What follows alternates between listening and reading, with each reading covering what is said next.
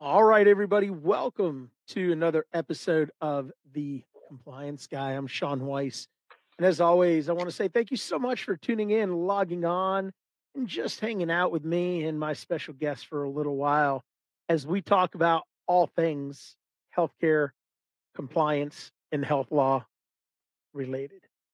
So today, I'm really excited because I get an opportunity to talk to a senior counsel at Clark Hill, Jose Vela Jr., who I have formed a friendship with, who I've also been able to form a working professional relationship with now that he's come over to the light side as opposed to working on the dark side, as we always like to joke about.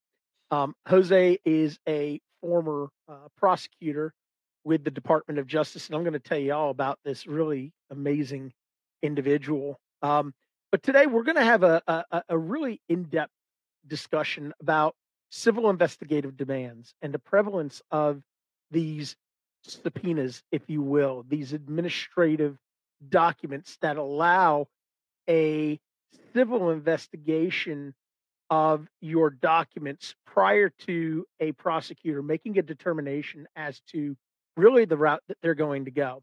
So, a little bit about Jose. He's with Clark Hill out of Houston, Texas. They also have an office in Chicago, Illinois. And Jose represents clients, obviously, in the healthcare industry on compliance, insurance, payment and reimbursement, and information technologies. During his career, I know it stretches more than 20 years as an assistant U.S. attorney. He led trial. He was a lead trial attorney with the U.S. Department of Justice, and he investigated and prosecuted various healthcare fraud cases, including parallel criminal and multi-jurisdictional cases committed against the federal funded health insurance plans, such as Medicare and Medicaid. And he spent a lot of his time engaged in the settlements of False Claims Act cases that have been brought against public hospitals. I think there was one that I remember reading about that was just somewhere in the neighborhood of almost $22 million. And, he had some other really interesting cases as well. And during his career, he directed and collaborated, obviously, as a prosecutor with special agents, investigators, auditors, statisticians, the FBI, the Department of Health and Human Services, the Office of Inspector General, the FDA, the DEA, all those fun three-letter agencies that when you start talking about the potential of them showing up on your doorstep, it kind of makes you sweat a little bit.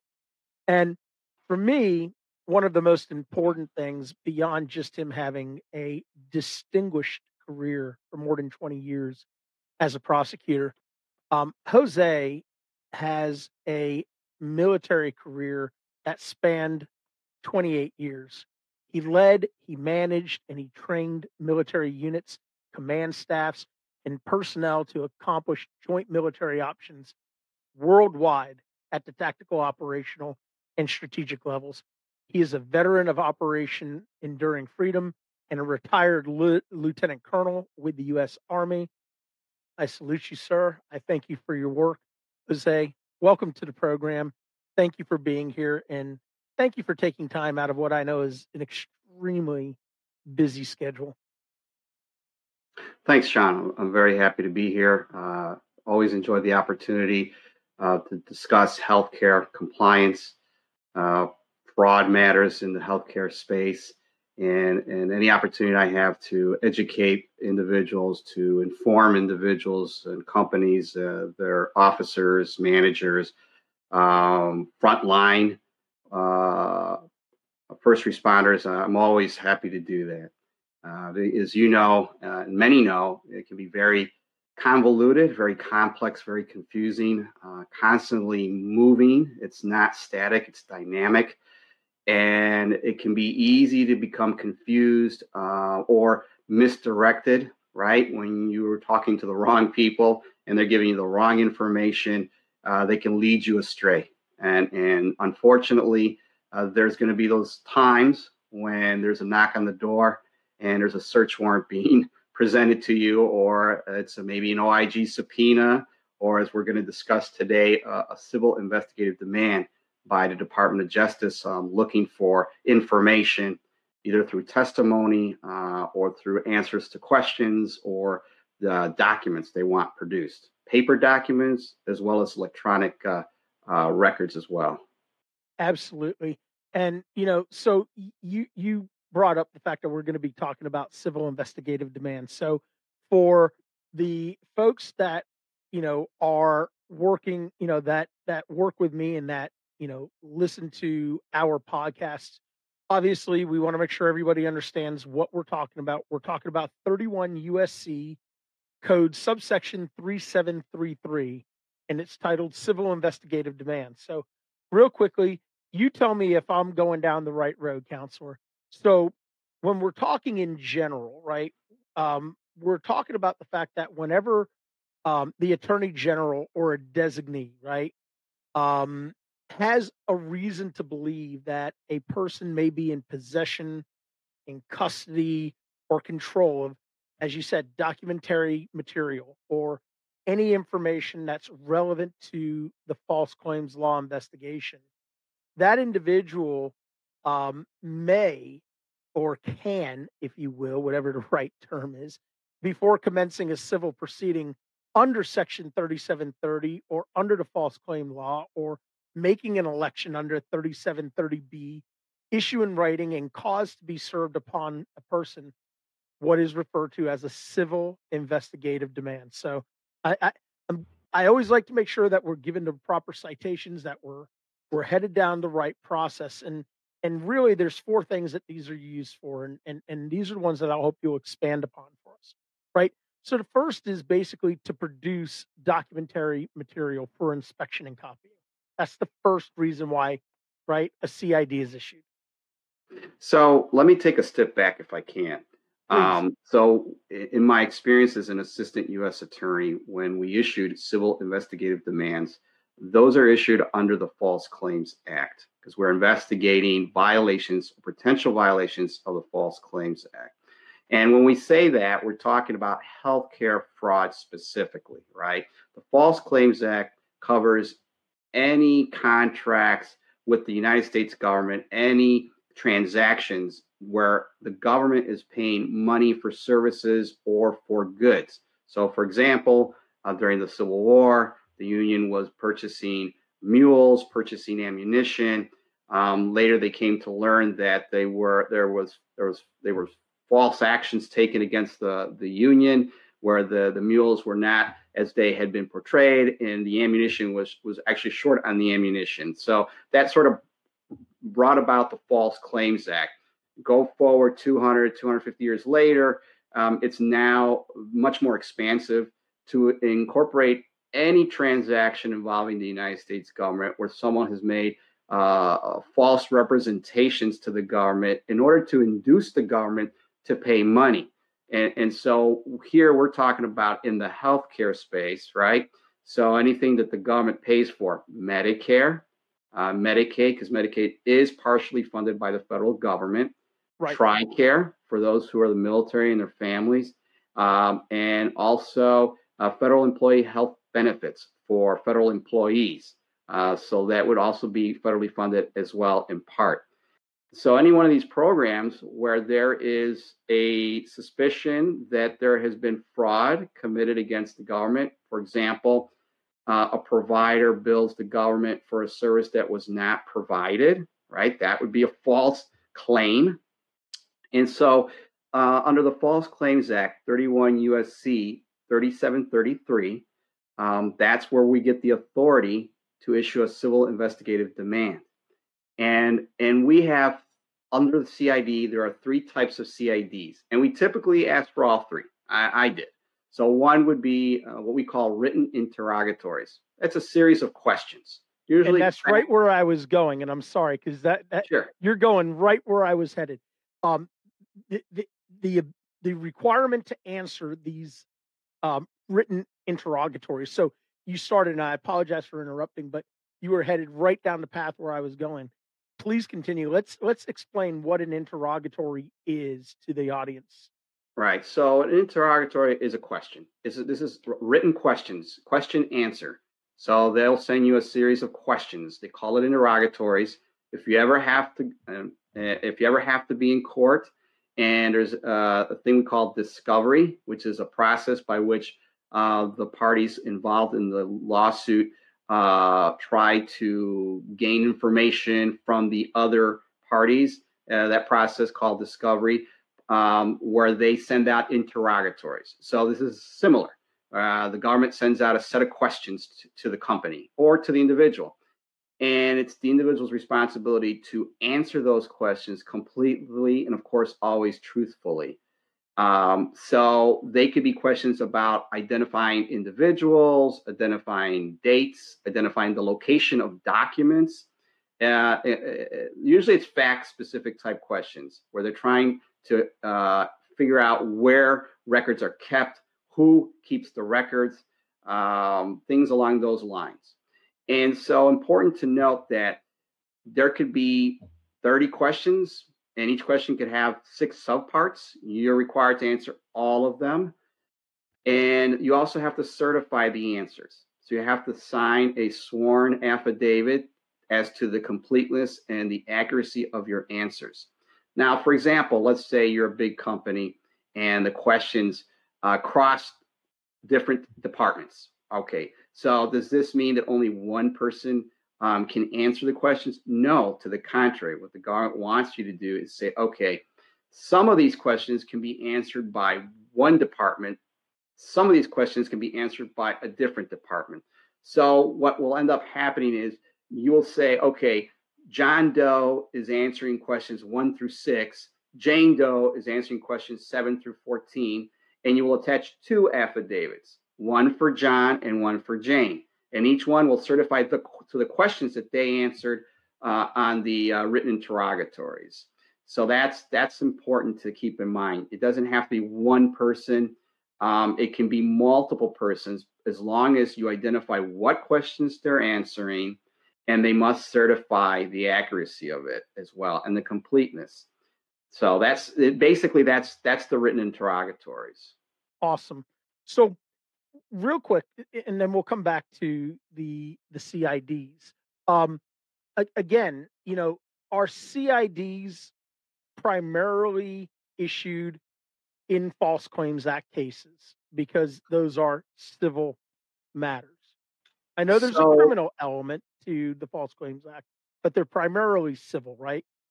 So the False Claims Act is considered a civil statute, and that's a civil enforcement tool that the United States government uses again to combat fraud committed against the government in any aspect. For example, you have an engineering firm or a construction company who has a contract with NASA, and they falsify information in order to get payments from NASA.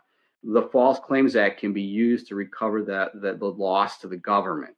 And also good to note in the False Claims Act, so that your listeners understand that, let's say, for example, the loss to the government was $10,000.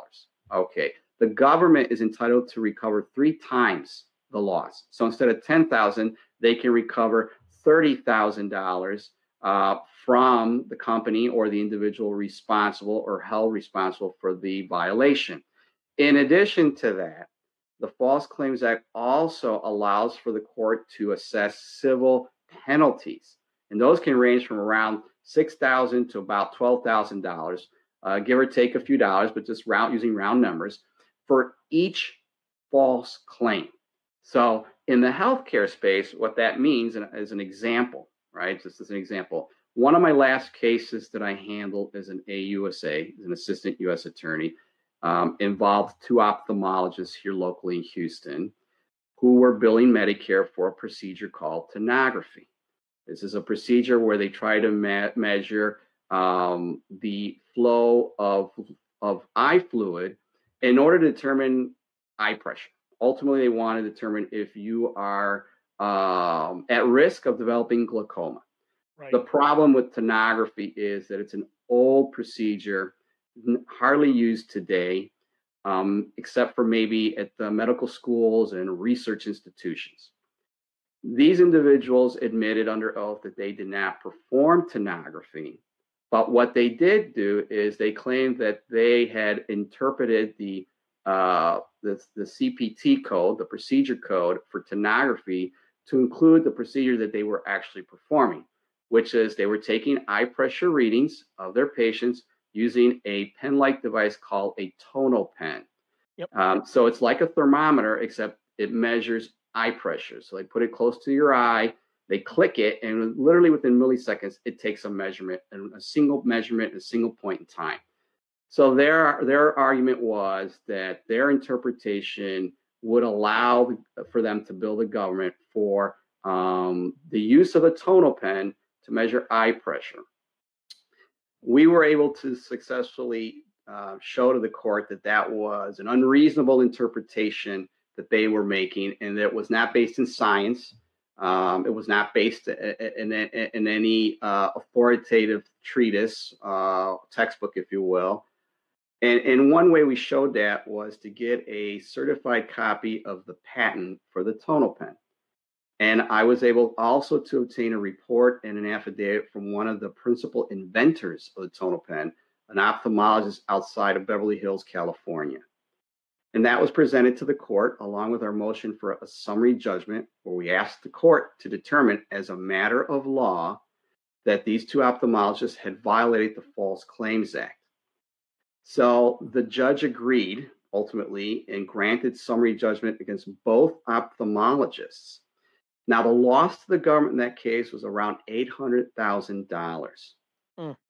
The judgment was for 3 times, $2.4 million against each doctor individually, right? So this is joint and several, which means either one of them can be held responsible to pay the $2.4 million. The government can only collect $2.4 million. It could either be from one or both of the individuals. So if one pays 1.2, then they would get the other 1.2 from the other doctor, for example. If one couldn't pay it, they could go after the other doctor for the $2.4 million. But, and this is my point here, is that in addition, the judge also assessed civil penalties, I think in the neighborhood of $120 million against both ophthalmologists. Wow. It may be the largest assessment of civil penalties against an individual doctor nationally that I'm aware of. I could be wrong, but it's a very high number. Now, it's going to be appealed, so the government will have to wait and see what the Court of Appeals does with that. But I want to point out something. So we were talking about $6,000 to $12,000 for each single false claim. And this is purely the discretion of the judge. So it wasn't anything that like the government assessed it. It was the court that assessed it. Right. We were able to show that they had submitted approximately between 14 to 16,000 false claims over 6 years to the Medicare program.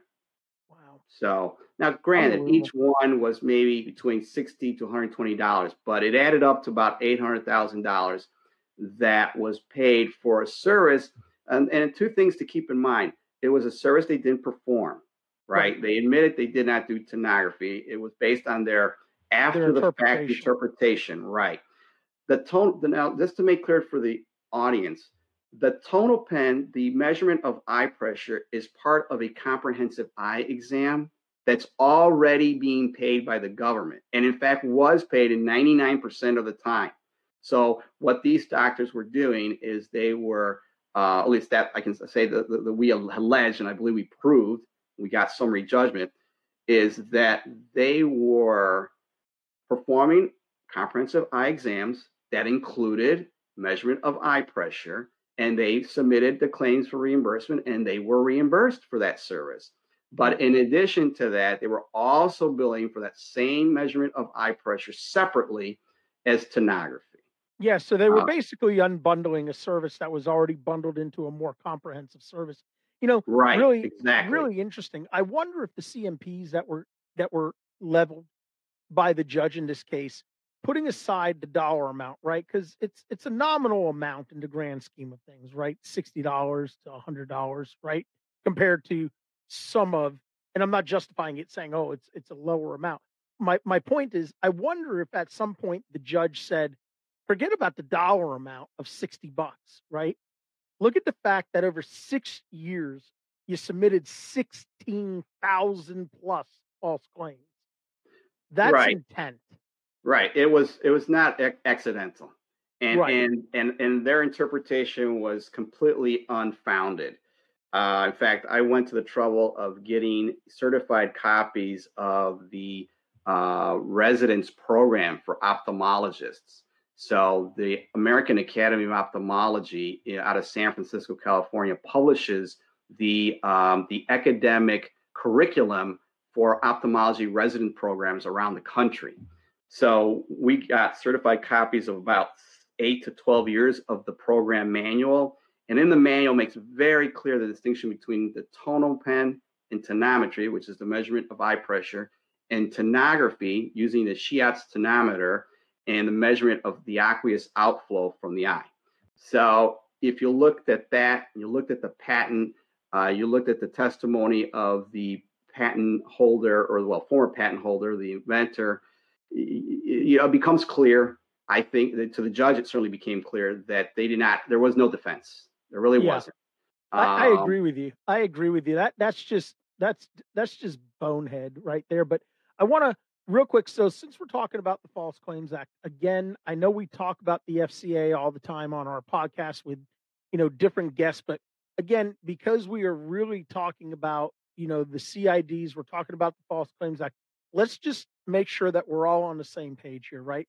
Because the FCA targets false or fraudulent claims related to federal funds, as Jose was saying. So its prohibitions basically go beyond false statements in documents like an invoice, right? So the FCA prohibits what they call knowingly making false records or statements that are material to any false claim, right? Meaning that it includes possessing property or money intended for government use and failing to deliver it in full, or if an individual, a perpetrator, is conspiring to violate the FCA. So, as Jose was talking about, the fines, the penalties are significant, and they range anywhere from about 11,665 all the way up to $23,330, plus three times the damages actually sustained by the government. And it's interesting because if you go back and Jose, I'll be really interested to get your thoughts on this as well. If you go back and you look at pre-pandemic, in 2019, the DOJ obtained about $3 billion in FCA settlements and judgments. Pretty significant. And in addition to the civil penalties, the DOJ's investigation of potential civil FCA violations also resulted in the DOJ opening a parallel criminal investigation in many of these cases, because it's not uncommon, right? From your career, 20 plus year career as an AUSA, for an investigation that begins with a CID to ultimately result in criminal charges being filed against the business or their outfits. Is that fair? so what I can tell you is from my own personal experience, in approximately 80% of the False Claim Act cases that I handled, and I'll say that the vast majority of those were actual whistleblower cases that were filed by a whistleblower. Well, under the FCA, they refer to them as relators, but they're the whistleblower. It can be a current employee, it could be a former employee, it could be a competitor, it could be literally anyone that has direct information or direct knowledge of an alleged fraudulent event. It could be a consultant, for example, who's hired to do work and discovers fraudulent activity. So it can come from anywhere, right? And so I would say 80% plus of my cases involve a parallel criminal proceeding. And then always start with a criminal proceeding. So, for example, so let's say we have a whistleblower case that's filed. Part of the requirements for the relator is to present their evidence, if you will, their allegations to the government through a disclosure statement. That's what we call it. That's what it's called, disclosure statement. So first thing first, they file the case, and it's filed under seal, so that everyone understands. Under seal means the public it's not made public knowledge. So the public doesn't know that this whistleblower case has been filed. And that's under statute, that's under the law, that's the way they're filed. initially. This gives the relator the opportunity to inform the government of their allegations. It gives the government an opportunity to investigate those allegations. An investigation that can take anywhere from a couple of months to several years. Depends on the complexity of the case, what type of evidence is being gathered. It depends on whether there's this parallel criminal proceeding. And so let's say we'd get the complaint from the relator. We review the complaint. We on the civil side, or I, will review it, and I will make a determination whether I believe, based on the allegations, that there's a potential criminal violation as well. So I will invite my folks over at the criminal side. I will invite them to send one of their AUSAs to join us for the disclosure statement. So we arrange to have a meeting with the relator and their counsel where they present their complaint and their allegations. As a result of that, 80% of the time, the criminal would open up a criminal investigation, a parallel criminal proceeding, along with the civil proceeding. And they will be parallel. They won't cross paths. They will each kind of use their own tools to identify witnesses, documents, and gather the information. Now, many times when the criminal case is opened, they will tend to take the lead. And so, for example, they may have probable cause, and they may make an application for a search warrant with the judge. They'll get the search warrant, and they'll go in and they'll execute on the search warrant. So if that's what they plan to do, then of course we do not issue an OIG subpoena. We don't issue a civil investigative demand, well, at least not initially, right? So the search warrant gets executed, and quite frankly, because of that, there's really no need for the CID because we're going to get the documents anyways. And that's always a question as well. Can criminals share the documents that they got through the search warrant? The short answer is yes. Yes, they can. Now, if it's a grand jury subpoena that's being issued, it depends, right? It's not automatic that it cannot be shared. I mean, as a general rule, material that's obtained through a grand jury subpoena, which is a criminal proceeding that the prosecutor presents or tries to gather information through a grand jury, that information and documents generally are not shared with civil attorneys. I say generally because there are exceptions. The criminal prosecutor can go to criminal judge, file a motion, we call it a Rule 6 motion, Rule 6C, I believe, and the judge grants the motion that allows the criminal prosecutor to share that information with the civil attorney. Now, some will say, well, why have both? I mean, right? I mean, if you're going to go criminal, just go criminal. Why do both? Well, because the focus is slightly different. The focus on the civil side is the recovery of lost funds and to assess civil penalties against the institution or against the individuals. Right. That's really the focus on the civil side. And there's benefits on the civil side. It's a lower burden of proof. Also, a preponderance of the evidence. Is it more likely than not that the individual or the entity violated the False Claims Act?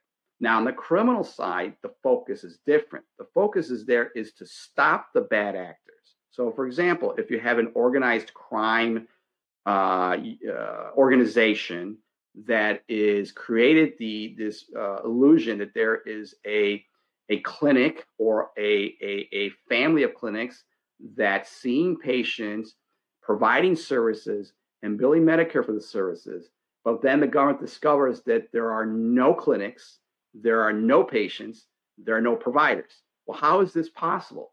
Because the organized crime group, they were able to get a hold of, either through the black market or some other method, right, the provider numbers. So those are your doctors that you have to bill under the provider's number.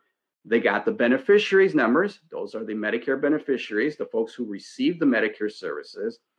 And then with those two pieces of information, they can start billing. Because what? And you say, well, how can they possibly do that? Because the way it works is this is sort of like on the honor system. Right. Providers submit claims to the government, subject to auditing, subject to recoupment, subject to the government going back and saying, we're going to take a second look at these claims to see if they're accurate. The services were actually provided or they were medically necessary, for example. Well, this is the So, pay and chase model. so exactly. So it's done on the honor system. Now, of course, there are exceptions, right? Some things require pre-authorization, but in general, and so the criminal focus is on stopping these mobsters, okay, stopping the criminals from committing just outright fraud. I mean, Right. intentionally, right? This isn't even an accident. It wasn't just ignorance or reckless disregard. No. This is for sure. This is what they want to do. They know what they're doing, and they're doing it. So their focus is stopping them and putting them in jail, right? Getting convictions and incarcerating individuals. Because you can't really incarcerate a corporation, but you incarcerate Right. individuals. Right. And so civil and criminal, they have different focuses, but they collaborate. Okay, they work together. So that way they are able to gather information, conduct witness interviews, and so forth. So And and that each takes case me, is different. yeah. And that takes me back to really, the Yates memorandum, right? Because it talked about, that corporations don't act badly. It's the individuals within those corporations, right? So to your point, you're not punishing a corporation. You're going after the criminal element. You're going after the bad actors. You're going after the co-conspirators who are creating these schemes and or artifices against the government. Fair? Well, yes, and no, because what DOJ has said is we're going to not just focus on the company, but we're Right. also going to focus on the officers of the company, the middle managers, not just the frontline workers. We're going to look Right. at the managers. We're going to look at middle management. We're going to look at upper management as well. So that the old adage of, well, this is the cost of doing business, right? We just pay our fines and we continue our merry way. Well, the sentencing guidelines that are out there for criminal cases that involve corporations, there's discussion about compliance programs, right? This is how compliance really comes into existence for healthcare enterprises and healthcare companies and individuals.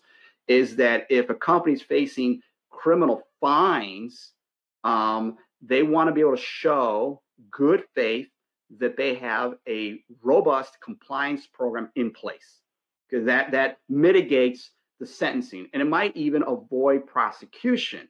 Because yes, you can prosecute companies because Right. what that does is they can basically get a criminal judgment against a company and assess billions of dollars, not just a couple of $1,000,000. I mean, hundreds of $1,000,000. Ask the pharmaceutical companies. I mean, Oh yeah. so these things do happen, and so there's the sentencing guidelines as well. If the corporation do they have a compliance program? Do they have the 7 elements that the OIG says they should have?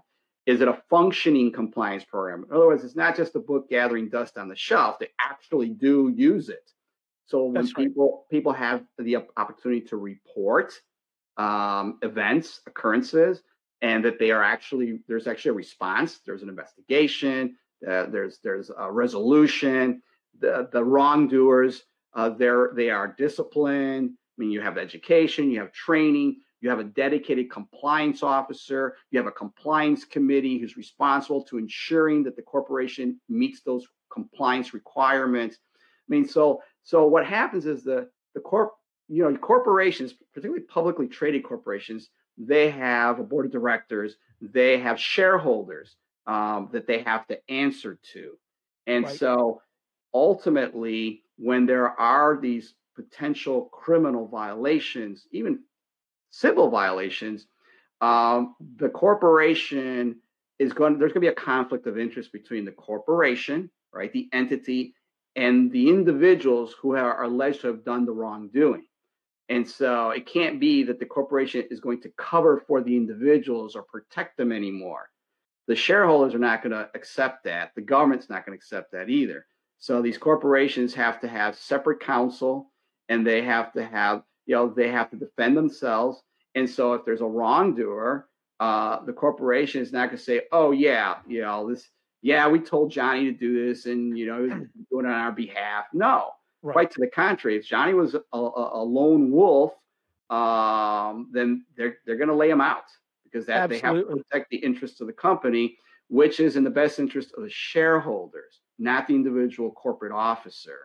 And Right. so Yates and Holder and the other AGs have basically said, okay, we're not just going to look at the companies anymore because you're right, Sean. Uh, Individuals make things happen. And so we want to go after the managers and the officers who are directing for frontline folks. Maybe it's pharmaceutical sales people who are trying to wine and dine a doctor to swap medicines to increase the prescription of medications to their patients, even if they may not medically need them. So those individuals aren't really acting on their own. This Right. is institutional. Their regional manager, their area manager, they go to training events and where they're taught. These are the things that we use, that we employ to try to get doctors to prescribe our medication versus our competitors' medication, or to increase the amount of the prescriptions that are being doled out to their patients. So criminal and civil, we work together. We have slightly different focus. They have obviously a higher burden of proof in court. They have to show by beyond a reasonable doubt that the person or the company committed the crime. So it's a much higher burden. Yep. Now, Well, it doesn't mean 100%, because yeah. people always ask, well, what does that mean beyond a reasonable doubt? And it's really it's difficult to put an exact percent on it, but it's probably in the neighborhood of 90%. So it's pretty high. Wow. It's Right? It's that high pretty of a high. threshold. It's pretty high. Yeah, it's pretty high threshold. And so in practical terms, there are also occasions when criminal division will review someone's allegations and determine that there is not enough evidence to support a prosecution criminally. Then they will refer it over to the civil division, where then we take over, and we have obviously a lower burden, and Right. so we're not bound by the same. And if long we can show by clear preponderance, more than 50%, that the individual or the entity violated the False Claims Act, then we can get a judgment, a civil judgment entered against them, like our two ophthalmologists that I spoke about earlier. Right. We can get a civil judgment entered against them, against the entity and against the individuals as well. And we prefer the individuals because many times, if it's a small practice, particularly if they are, like in this case, we had alleged that they were committing widespread fraud, 13,000 claims. um, the individuals are the real targets. One, because they're the perpetrators, and two, because the clinic has probably already been gutted out of their assets. Right? Right. There's not going to be any money in the bank account to pay the government back for the loss. There's not going to be any equipment to repossess because it's old or doesn't exist. But if you go after the individuals and you get judgments against them, then that will follow them individually. They might be suspended from the Medicare program. They might have their state license suspended, so they won't be able to practice medicine. Yeah, they get a Uh, revocation of their Medicare number, they're debarred from the federal payer program, they're excluded. Basically, their career in medicine is over. Potentially, right? It's a risk. Okay, it's Right. a risk, and it depends, case by case. But obviously, when you are faced with a CID, it's not something to ignore. It's Yep. not something to file away. Well, I The have some June. questions. Yeah, so I wanna have some questions that I wanna just put a bow on a couple of things that we've talked about, because we started off talking about the CIDs, and then obviously, it was a natural flow to go to, the False Claims Act, and then to talk about the criminal, component of the statutes, and then the referring back and forth between criminal and civil. Couple of things that I wanna kinda tie together, and then I wanna go back and ask some questions about the CIDs. So first, um, as you've been listening to this podcast for our listeners, Jose talked about the fact that 80% of his cases turned into a criminal prosecution at some point. So the other side of that spectrum is to say only 20% of civil matters that Jose dealt with did not get referred for criminal prosecution. I mean, that's significant. This is one AUSA. That is a significant percentage. Less than 20% stayed as a pure civil case, with 80% of his cases being shared with the criminal division. The second thing I want to talk about is Jose did a great job of linking in the aspects of a corporate compliance program. There's a fantastic document that I use all the time. And I really want people to continue to monitor this document because it does get updated annually. It is the DOJ Criminal Division Evaluation of Corporate Compliance Programs. I call it the prosecutor's playbook because it provides individuals a roadmap as to the things that the DOJ says a prosecutor should and could consider prior to issuing a charging document, prior to entering into a settlement agreement, or considering other things like a non-prosecutorial agreement. And as Jose was talking about this, it reminded me of the three critical questions that the government asks when it comes to making a determination as to whether or not you have a bona fide corporate compliance program, meaning you have established a culture of compliance in your organization. And the three questions are very simple.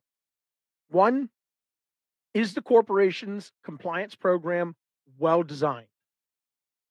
Second, is the program itself being applied earnestly and in good faith? Jose used those words. You're demonstrating a good faith effort to comply. It doesn't mean that a corporate compliance program is going to prevent every single mistake from happening.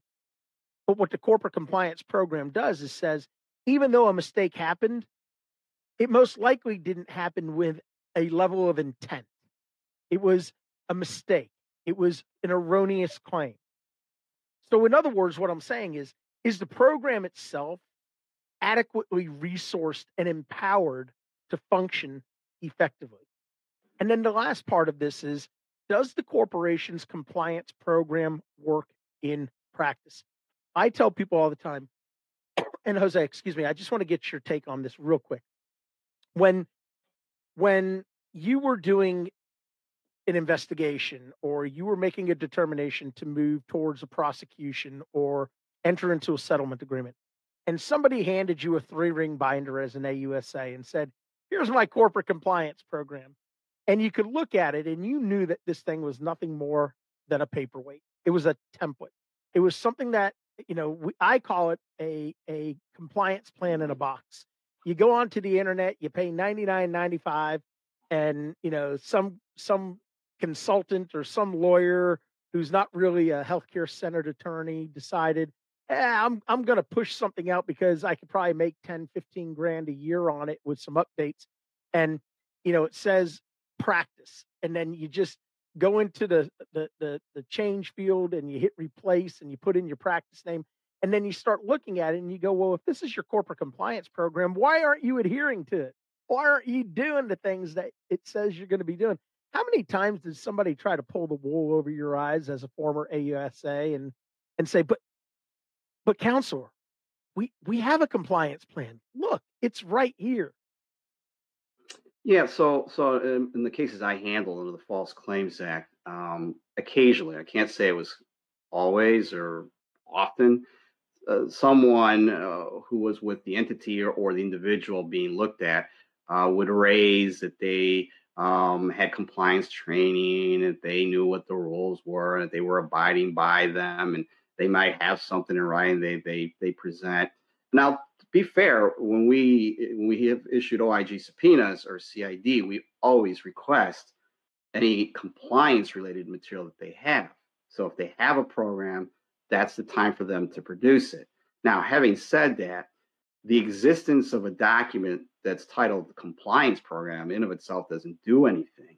It's Right. only you're scratching the surface because we're focused on activity. We're focused on actions, right? We're focused on events, things that happen. So, for example, uh, in most cases, the responsible individuals were informed Right. of the alleged wrongdoing, and they chose to continue on the same path, right? So they were put on notice, and so the question is, when you're notified of a potential violation, what actions did you take? Did you conduct an investigation? Did you hire outside consultant to actually do an audit?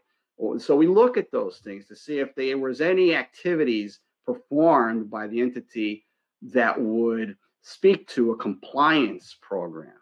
So we're not nobody buys the here's my compliance Right. program. That's the end of the discussion. No, what because we look again, like my two doctors, 6+ years they're doing this. I mean, the whistleblower was an optometrist that worked for them. He went to them on more than one occasion with his suspicion. I mean, what was happening was that he would see patients, and on the super bill, the sheet where they have all of the procedure codes and all the procedures, and the optometrist or the doctor, they check off the procedure with the code for the service they rendered. Well, what was happening is that front office, under the direction of the doctors, the ophthalmologists, they were checking off, this service, this code for tonography. The super sheet didn't call it tonography; they call it eye pressure. Very Mm. innocuous, right? They didn't even call it tonography, but they were using the tonography CPT procedure code. So there's a situation where he determines that this is happening. He consults outside of the clinic with, the American Academy of Ophthalmology and other ophthalmologists, and he's able to discern that this code is for tonography, and they don't have the equipment to perform it, and they don't perform it. So he goes and he informs the medical director and the owner, "Hey, this is going on." Now, at first they'll say, "Oh yeah, we'll look into it," right? But they never stopped it. It kept on going on and on and on and on. So if they're coming to me and saying, "Well, look, we got to," now they didn't, but let's just say they had come to me and said, "Well, here we have compliance training once a month, annually, semi-annually. Here's a sheet of attendance. Here are the people that attended it." At the end of the day, that doesn't matter because Right. they were informed of the problem. The problem was legit. There was a violation. It continued. It didn't stop. So you could have a great compliance plan, right? Because that's what that is, a compliance plan, Right. or you call it a program. But if you don't use it, if the only purpose is to show regulators that you have one, it's not going to be a shield from liability, civil liability, or criminal prosecution. Okay, so you have to be actively using this thing. When That's my right. example, the whistleblower or an anonymous caller or someone says, I think that Dr. Smith is accepting bribes in return for referrals to a home health agency. All right, what do you do with that information? Government says if you have a compliance program, OIG says if you have a compliance program, you document the complaint, and then you investigate the complaint, and then Right. you come to some resolution on the complaint. And so if the regulators come to visit you and they already know about the complaint and they look to see if there's any documentation of the complaint or a resolution of the complaint or investigation of the complaint, and you don't have it other than just the plan, then you don't Right. have a compliance program. That's right. And that's such a great point. So, I tell people all the time, your compliance program has to be a living, breathing document. And, we're talking about things such as, and you used a great term, actionable, right? We're talking about steps to create a risk assessment, right? You need to have a risk management process. You need to have a risk tailored resource allocation.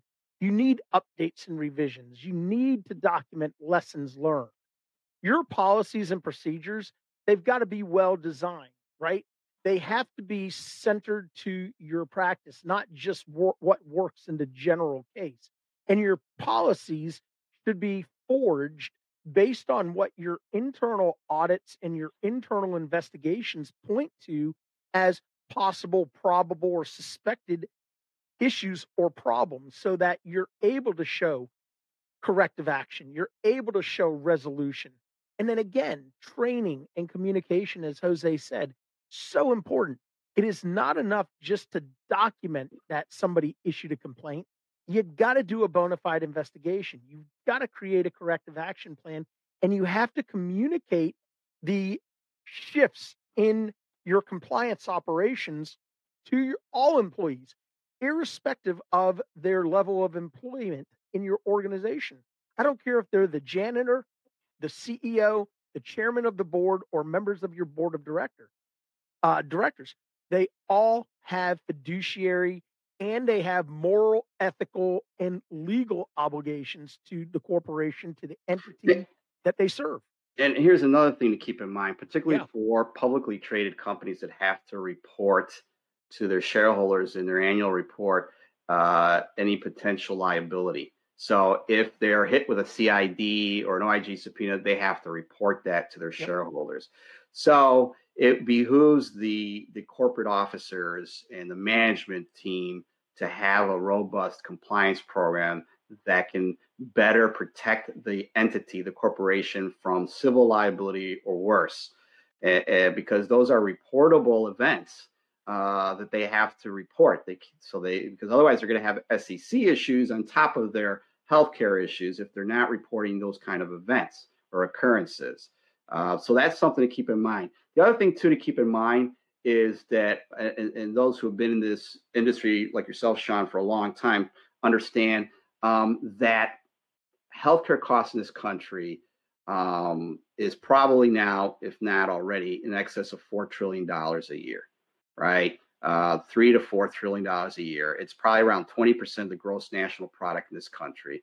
So that means that every dollar that's spent in this country, 20 cents goes towards medical care, healthcare.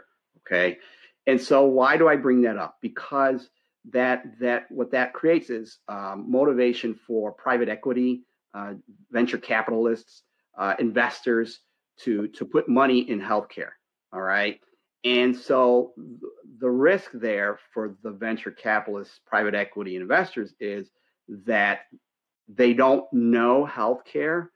It's not like retail. It's different. It's highly regulated, and it can be easy to get tripped up and expose yourself to liability. So and we see this with entrepreneurs. People are just starting out in the business, getting involved in the business through the internet, right?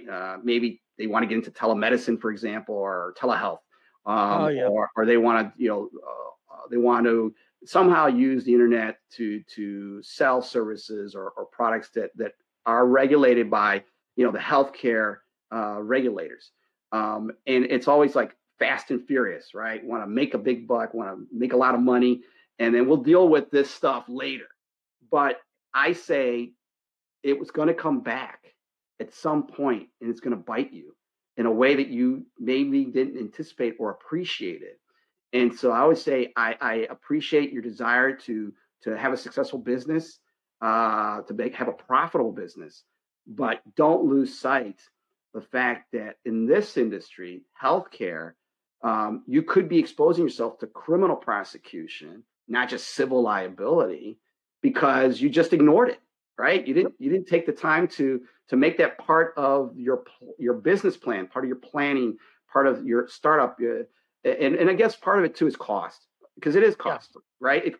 But it costs money to have a compliance program. It costs money to hire lawyers. It costs money to hire consulting firms. But it's the old adage: you can pay me now, or you can pay me later, and exactly it'll cost what you I was less going to say. now than it's going to cost you later.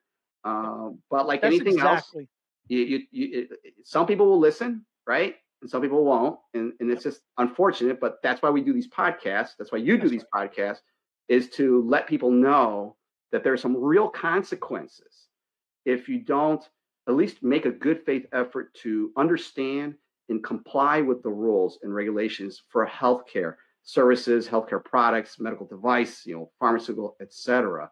And I can't emphasize enough that it's important to if depending on your situation, to consult, have outside consultants like your company does compliance work, like myself, healthcare attorneys in compliance in that area, to guide you, to advise you, to help you, so that you don't run afoul of these rules or be the subject of a search warrant or prosecution. Right. And so, in my perspective, with my 20 plus years of experience as an AUSA, having personally initiated, overseen many, many, many investigations, working with DEA, FBI, OIG, various MFUCOs, Medicaid fraud control units around the country, multi-jurisdictional investigations involving a wide swath of healthcare enterprises. So someone like myself can bring a lot to the conversation. And Absolutely. so I'm not saying you should hire me, right? But I think that when you're looking for an attorney to assist you in this area, you should look for someone who has some experience dealing with this type of issues, particularly someone who has worked for the government, understands the process, has themselves done the process, and is better able to quickly tell you, okay, this is what you need to do. This is, that's a rabbit hole. Don't go there. Do this, do that. Saves you time. Ultimately, will save you some money too, and maybe keep you out of jail. Absolutely. So well said. I want to make one final quick point. You brought up PE, right? And the infusion of money that our industry has seen. I think that has created a whole new level of risk for health systems, hospitals, providers, because a lot of things that PE, these mezzanine financing, these angel financiers, some of the other industries where they're able to get away with kickbacks or other things like that to a certain degree, right? The regulatory landscape in healthcare is way beyond anything of almost any other industry. People talk about the banking industry. I think our regulations dwarf the banking industry. I think, in my opinion, if I can be so humble to say it, I think the most complex industry next to healthcare is probably nuclear, with the level of regulation. But healthcare is a 27 headed monster that continues to sprout new heads each and every single day. And I think as more private investors, as more outside influences begin to impact our industry, I think more schemes, more artifice, more opportunities for the government to investigate and determine that there is bad actors, there are bad things going on. We're going to see so much more. And, coming out, I tell people all the time, prior to the pandemic, committing a crime against the federal payer programs is never a smart thing to do. But committing a crime during a public health emergency, it's a death sentence.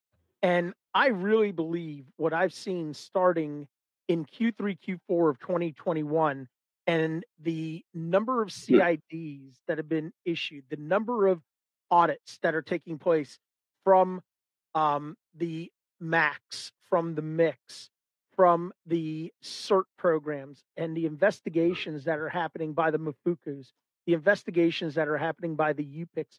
2022 is going to go down on record as probably one of the biggest years of recoveries. Go ahead, please. Yeah, Sean, let me say this too, because I think Please. it's important. So during the COVID-19 pandemic, we've had these loans, these business loans that have been coming out, the Oh, PPP yeah. loans, and then you have the provider relief funds that have also been handed out. It would not surprise me and should not shock anyone if 2, 3, 4, 5 years out, there are a number of open civil/criminal investigations into providers, businesses that took the government up on the money and basically used the money for their own personal benefit, right? Oh, yeah. Lamborghinis, Rolls Royces, exotic trips to Europe, a vacation home on the Keys in Florida. I mean, so and this isn't stuff I'm just making up. There's already been a few I've cases seen already this. publicized where Yeah. this has happened. But I just, and I think many folks who are probably going to listen to this podcast can probably, in their circle of acquaintances and friends and neighbors, have probably seen activity that they maybe made them scratch their head and say, Right. gee, how is it possible they can put in a brand new spanking Olympic-sized pool when 3 months ago they looked like they were struggling, right? How can it That's right. be that they were driving a 1978 Chevy and now they got a brand new spanking BMW, right? Where That's did that right. money magically come from? So it wouldn't surprise me. It will not shock me that there's going to be a lot more activity coming out of the pandemic Yep. from individuals who have committed fraud, taking those loans and not employing them like they claimed they were going to employ them. They certified to the government that they had a need for this money and it was related to the COVID pandemic. And it's going to come out that many of these folks didn't spend that money like it was intended to be spent. That's right. Yep. And And we're so already I think seeing that's it. coming. I think Yep. that's coming. You're right. All right. So the last thing that I want to do, because we were talking about CIDs and counselor, just tell me if I'm hitting the mark on these, and I know you will. If I'm not spot on, I know you'll make it spot on. So just a couple of wrap ups on the CIDs, right? When it comes to strategies, because I always want to make sure that our listeners walk away from our program with some actionable things, some things that they need to be very aware of. So we talked about section 3733 with respect to the CIDs, right? Because again, it's important to remember that the DOJ's power with respect to CIDs is not limitless, right? Because the section of the law does place some restrictions on the scope of the DOJ CID authority, right? And a couple of those, they're very straightforward. One of them is that the DOJ cannot demand anything that would be protected from disclosure under the standards applicable to subpoenas, meaning anything to aid in a grand jury investigation or the standards applicable, if you will, to discovery requests under the federal rules of civil procedure, except to the extent that the application of such standards So, to so any yeah. demand is So let appropriate. me Right, stop you right right. there, Sean, because I want to make Please. sure the listeners understand this because it can be confusing when you're comparing Yes, search warrants, grand jury subpoenas, OIG subpoenas, and CIDs. CIDs are, and this is one of the primary reasons why DOJ uses CIDs. They're that's right. very broad, and very encompassing. The limitations you speak of are very few, if any. Okay, That's right. because um, so as long the only true privileges that can be raised to avoid turning over documents or information is attorney-client privilege. Right. You have direct communications with an attorney regarding a pending matter or potential litigation. Possibly attorney work product in trial preparing for trial. Those are the two areas I would say that is protected from disclosure. So Right. let's say you want to raise, for example, somebody said, "Well, I got an order of protection." In another case, it says I can't do that. I got a non-disclosure agreement. A Right. non-disclosure agreement. I can't do this. I got a sealed settlement. I'm not. I'm sorry, government. I can't. Wrong, wrong, and wrong. The government gets all of it. All That's of right. it. Okay. It's the government's right, not yours. And so you're not going to be held liable or responsible if that's a true concern. Right. You're not going to be held responsible or liable because you are responding to a lawfully issued and served CID that requires you to turn over that information. Okay. Now you may have a requirement to inform the other party or the court that you received a CID. In which case, maybe the other party wants to object. Honestly, it's not going to go anywhere. The CID Right. is still going to get the information. So another one is, well, you know what? What if I plead the Fifth Amendment? Well, documents can't plead the Fifth Amendment. All right. So if it's a production of documents, you got to turn them over. There's no Fifth Amendment for documents. But let's say, because we didn't get into it, let me say real quick: CID, three things, right? Yep. Written interrogatories. We talked Yep. about that. Questions. Production of documents. Yep. That's paper documents and electronically stored information, ESI. All right, Yep. so that your hard drives, your phones, your tablets, anywhere you store electronic information is game on. All right. And the third thing is testimony. So I've done it. I took the testimony in one case, I think 6, 8 doctors. Right. So that's like a deposition where I bring them in. If they're sworn under oath by a court reporter, I ask them questions, they respond. So there they might say, well, I'll take the Fifth Amendment. Not it didn't happen in my matters, but they could say, hey, I'm going to take the Fifth Amendment. Important to note that you can have your attorney with you for those oral testimonies. You can, and if you're a company, you can have like one corporate representative with you as well. Now, anybody else, it has to be by agreement with the prosecutor. Okay, if you want someone else in there, then you have to agree to it. But generally, it's the prosecutor, the court reporter, defense lawyer, and or the witness's lawyer, and the actual witness himself or herself. So let's say they raise the Fifth Amendment. So, hey, you know what? I don't want to answer that question. Under law, 18 USC 6004, the Attorney General can issue an order requiring them, compelling them under Title 18, Part 5 to give testimony. Okay, they can compel them to give testimony. Now, you say, okay, well, what does that do for me? Well, that means that they can't use that testimony in a criminal proceeding against you, except for if you lie. Then you've committed perjury, and they can get you for perjury, or you say, sorry, I'm not going to answer anyway. They can then say for failure to comply with the requirement to give testimony to the government.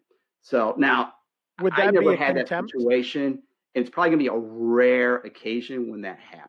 Just to be honest with you, Yeah.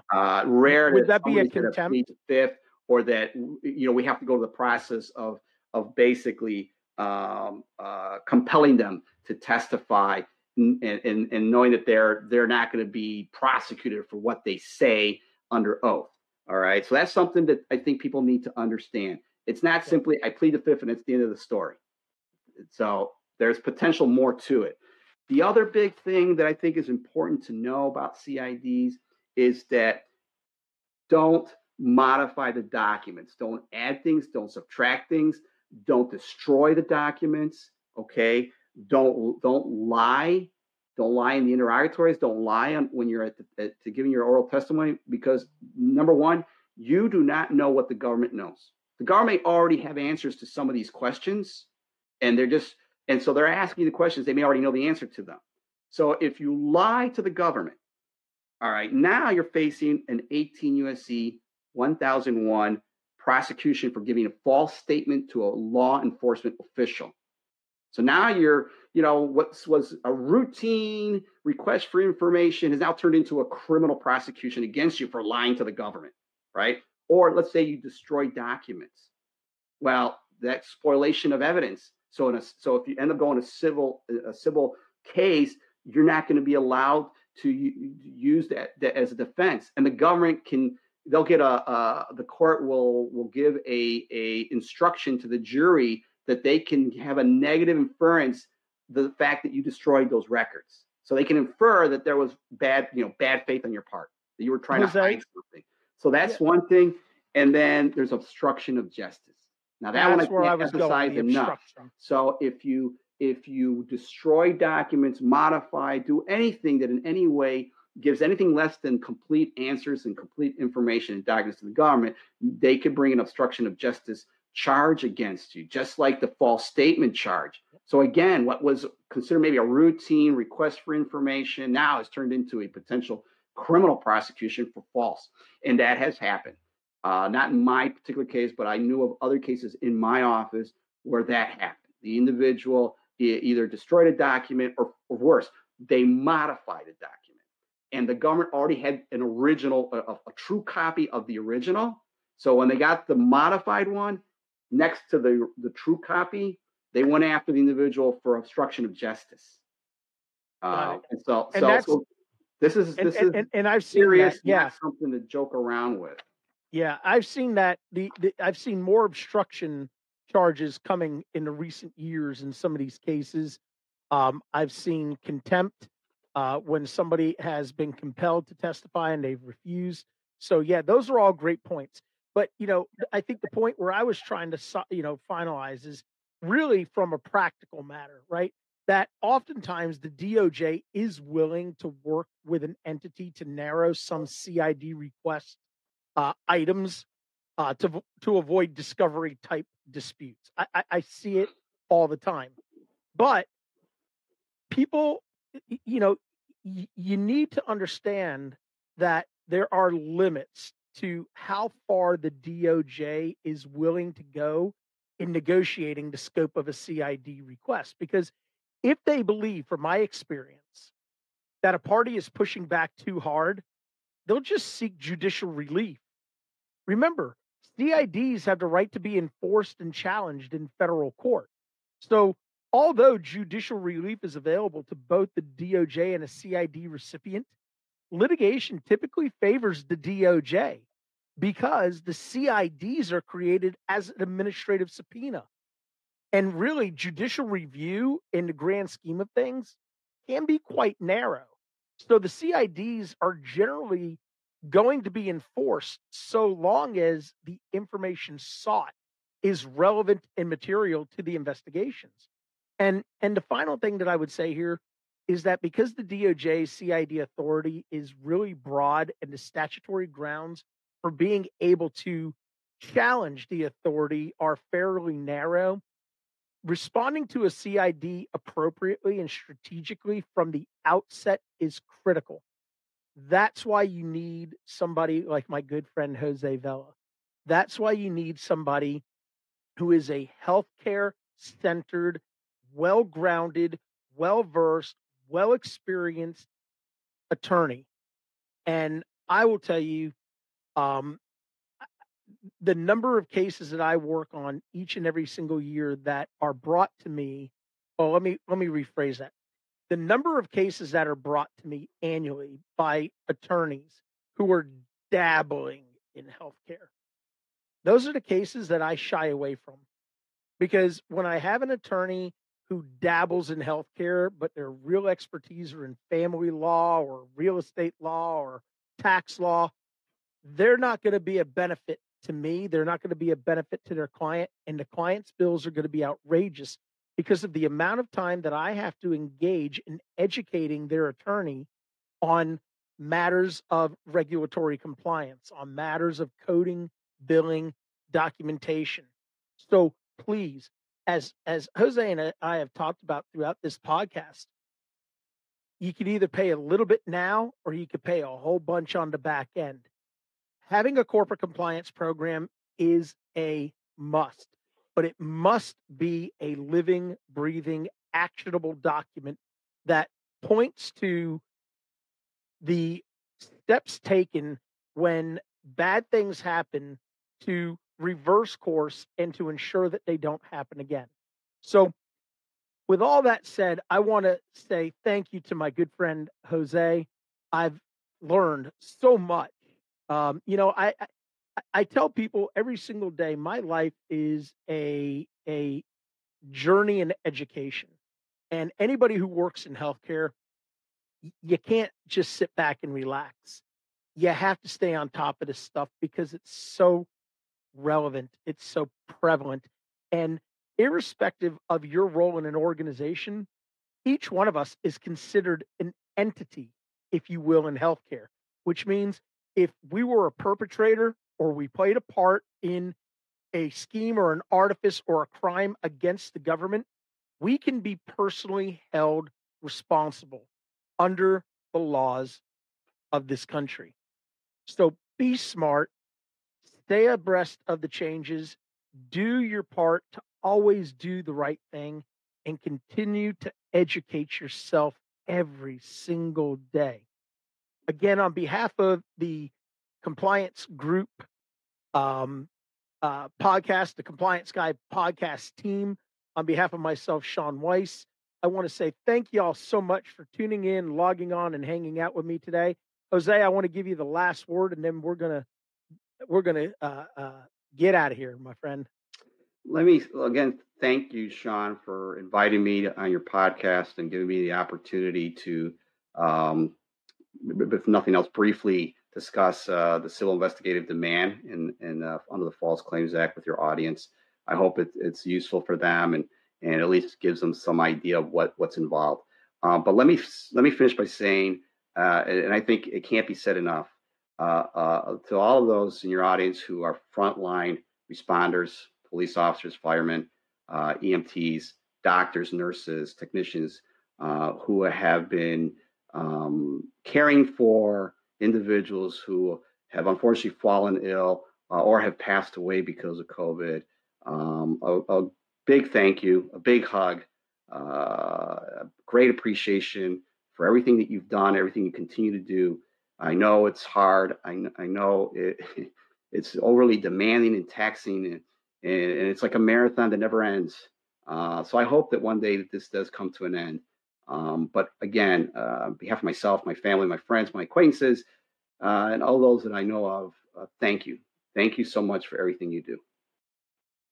Outstanding. Thank you so much, counselor. Again, folks, thanks so much for tuning in to this episode today with my good friend Jose Vela. Jose is a senior counselor with Clark Hill. He is based out of Houston, Texas. Not only is he a great guy, he's a great patriot of this country. He served with distinction for 28 plus years in the United States military.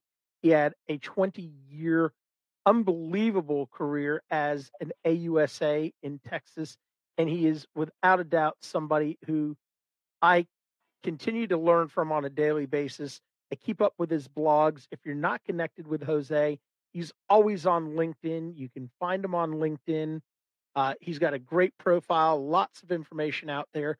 Um, Jose, I hope you'll come back on the program again here in the near future. We'll find some more topics for us to discuss, and we'll kind of just pick up where we're leaving off today. But to all of our viewers, remember, be good to yourself, but more importantly, be good to each other. And until next time, take care.